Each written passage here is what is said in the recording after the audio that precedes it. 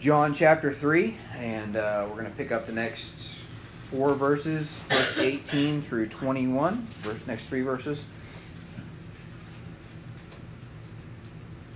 So John chapter 3 and verse number 18. We've been going through the book of John, and now in chapter 3 we've been looking at Jesus and Nicodemus interacting as Nicodemus is seeking to know more about Christ, and Christ is trying to point him to the cross and point him to salvation, and Nicodemus just isn't getting it.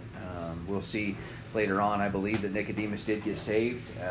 By the end of the book of John, he is going with Joseph of Arimathea and taking the body and anointing the body for burial, and I think that he did become a believer, but we're going to see that he still needs to be convinced here. So John chapter 3 and verse number 18 says, "He that believeth on him is not condemned, but he that believeth not is condemned already, because he hath not believed in the name of the only begotten Son of God. And this is the condemnation, that light is come into the world, and men love darkness rather than light, because their deeds were evil. For every one that doeth evil hateth the light, neither cometh to the light, lest his deeds should be reproved. But he that doeth truth cometh to the light, that his deeds may be made manifest, that they are wrought in God." Let's pray.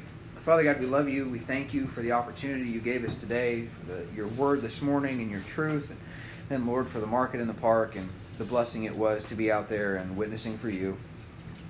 Lord, I pray that you would bring us fruit from that effort, Lord, that you would prick the hearts as they go home and they search through those bags and they find the tract that we left and the ways to hear your word from us. Lord, I pray that we would see visitors, that we would, some of the people that we talk to would actually come and sit and hear your teaching.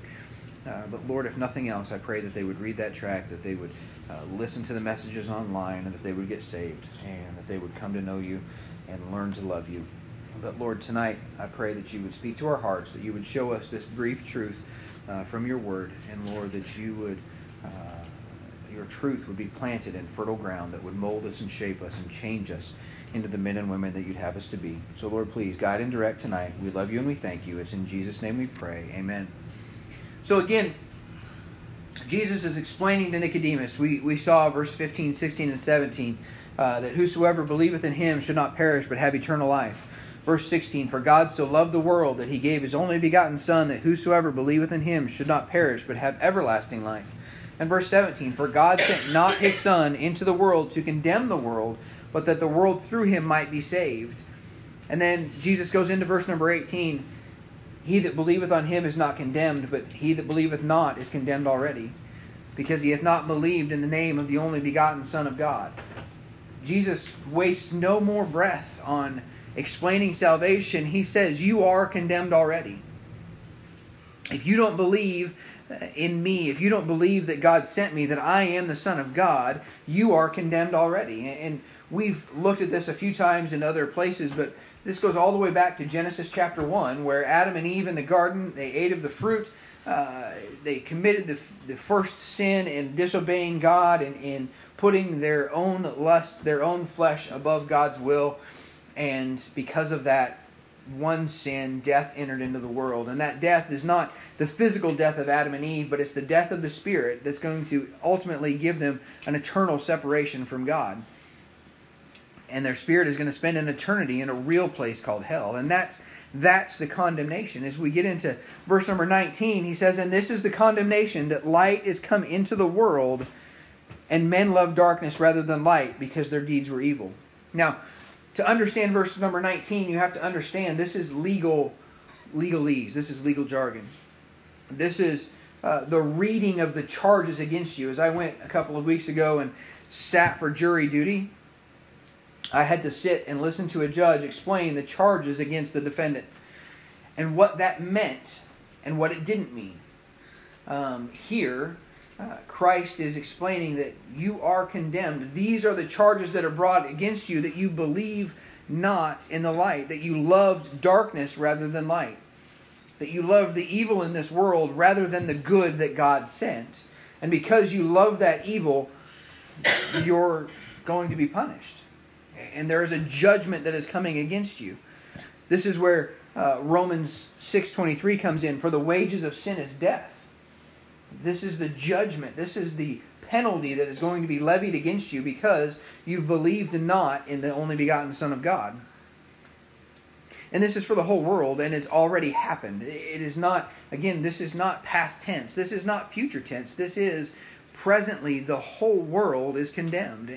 As we went down there today, we looked and we saw, we walked around, and even the few people that we saw that were outwardly showing that they believed in God. I think of the family that had the 6 days of creation umbrella. Mm-hmm. I talked to him, gave him a tract, introduced him to the church, but didn't really feel like they wanted to talk about God. They didn't feel like, oh, you're a Christian, let's have a Christian conversation. They felt like, oh, you're annoying, go away, is how it felt to me. I don't believe that that's what they were thinking. I can't read their mind or their heart, but that's the way it felt. Even them, they are condemned. If they have not accepted the Lord Jesus Christ as their Savior, no matter how much they proclaim the love of God or how much they show that they believe in God, if they haven't done what verse number 16 says, if they haven't done what verse number 17 says, they're condemned and they're on their way to hell. All those little kids that we talk to that are old enough to understand the difference between right and wrong, the difference between good and evil, they're condemned and on their way to hell. That's why I think I've explained this before, but our tract, it says your ticket to heaven. I've got one in my pocket. It says your ticket to heaven. And this is something that has always stuck with me, or that we are born on a train. In Europe, they have what they call the bullet train. And it is a non-stop train that goes very, very fast from one destination to the next. It doesn't stop for anything. And it's a straight through shot. And that is the train that we were born on. And unfortunately, that destination is hell. And I think I've explained the history of the town. The reason that Maxwell exists is because just south of town, just south of the park where we were at today, is where the railroad decided to come through back in the late 1800s, early 1900s. It would have been 1881-ish when the railroad decided to come through, when they moved Logston's grocery store from Iowa Center up here. The 3 miles down on logs with horses, and they parked it where it is. It's all because the railroad wanted to come through here, because it was too hilly and there was too much with the creek and all the other stuff up north. So that's part of the reason why this track is the ticket that it is because it ties in with the history of the community. It ties in with the idea that we are all on a train destined for hell, and the only way off of that train is to buy a ticket onto another train. It's not what we can physically buy, what we can physically pay for. It's what we can do by faith and understanding that we put our faith and trust in what Christ has done on the cross, and that's what gets us onto that other train. That's what gets us away from that destination of hell. And that's, again, what Christ is trying to explain to Nicodemus here. And these are the last words that he's going to say to Nicodemus as we get into verse number 22. It says, after these things came Jesus and his disciples into the land of Judea, and there he tarried with them and baptized. So these are the last thoughts. This is the last attempt at this time that Christ is going to explain to Nicodemus, who is a master and teacher in Israel, someone who teaches about God, who studies and knows the Old Testament. This is what he's going to leave him with. And we need to understand that, just like verse number 20 says, for everyone that doeth evil hateth the light, neither cometh to the light, lest his deeds should be reproved. But he that doeth truth cometh to the light, that his deeds may be made manifest, that they are wrought in God. Notice that verse number 21 doesn't say, but he that doeth right. It says, but he that doeth truth. Because there's a difference. The most righteous man in the world, the Bible tells us that our righteousnesses are as filthy rags. The most righteous man in the world, without knowing Christ, without loving God the way he's supposed to, without following, without accepting the gift of the cross, doesn't matter how much right he does, he's still destined for hell. It's only when you follow the truth that was contained in these verses previous that you understand and can come to the light, can understand and be made whole and righteous in God's eyes. So that phrase is very important. He that doeth truth cometh to the light, that his deeds may be made manifest, that they are wrought in God. I pray that that's us today. That we are, not only are we saved and know that we're going to heaven, but that we are doing truth. We've been talking about this since we started back in December, and now since we've started Sunday school and morning service, and we're looking at Christianity 101 in the book of Judges, and seeing Israel's failings and Israel's successes, and seeing how they interact with God, and learning how to walk by faith with God through the book of Judges. But then also looking at the book of Jonah and seeing Jonah's disobedience, and hopefully learning how to not be Jonah, but how to be obedient and follow Christ. I hope that we take this truth and we do it. The Bible tells us to be ye doers of the word, not just hearers only. So, as we continue throughout this week, don't let this be the high point of the week. Don't let this be the most time you spend with God this week. Don't let this be where the truth stops in your life. Continue on.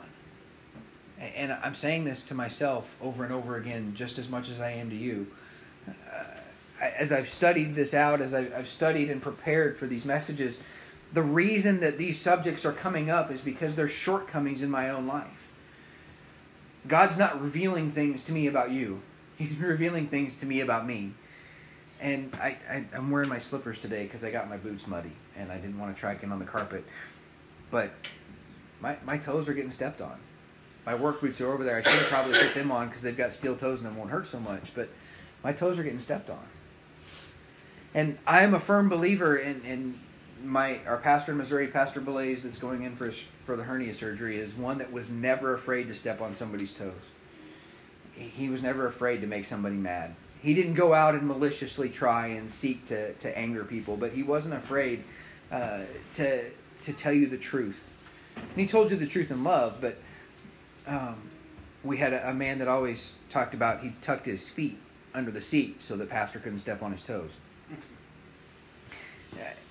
I understand that if my toes are getting stepped on, it's because my feet need to move.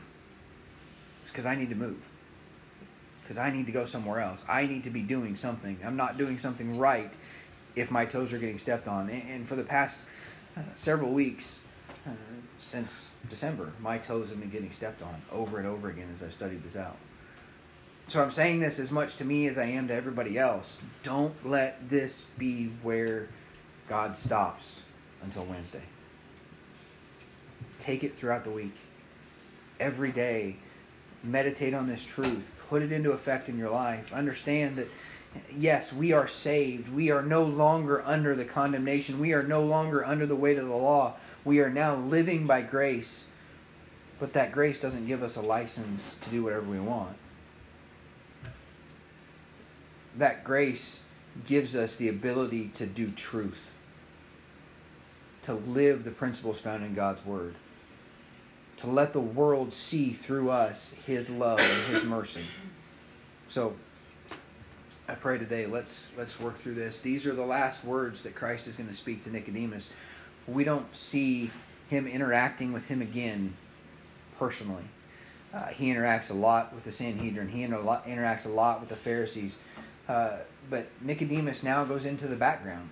And Nicodemus will come up in a few chapters again in John defending Jesus, but he's not in the same place as Jesus. But we see that Jesus has had an effect on him.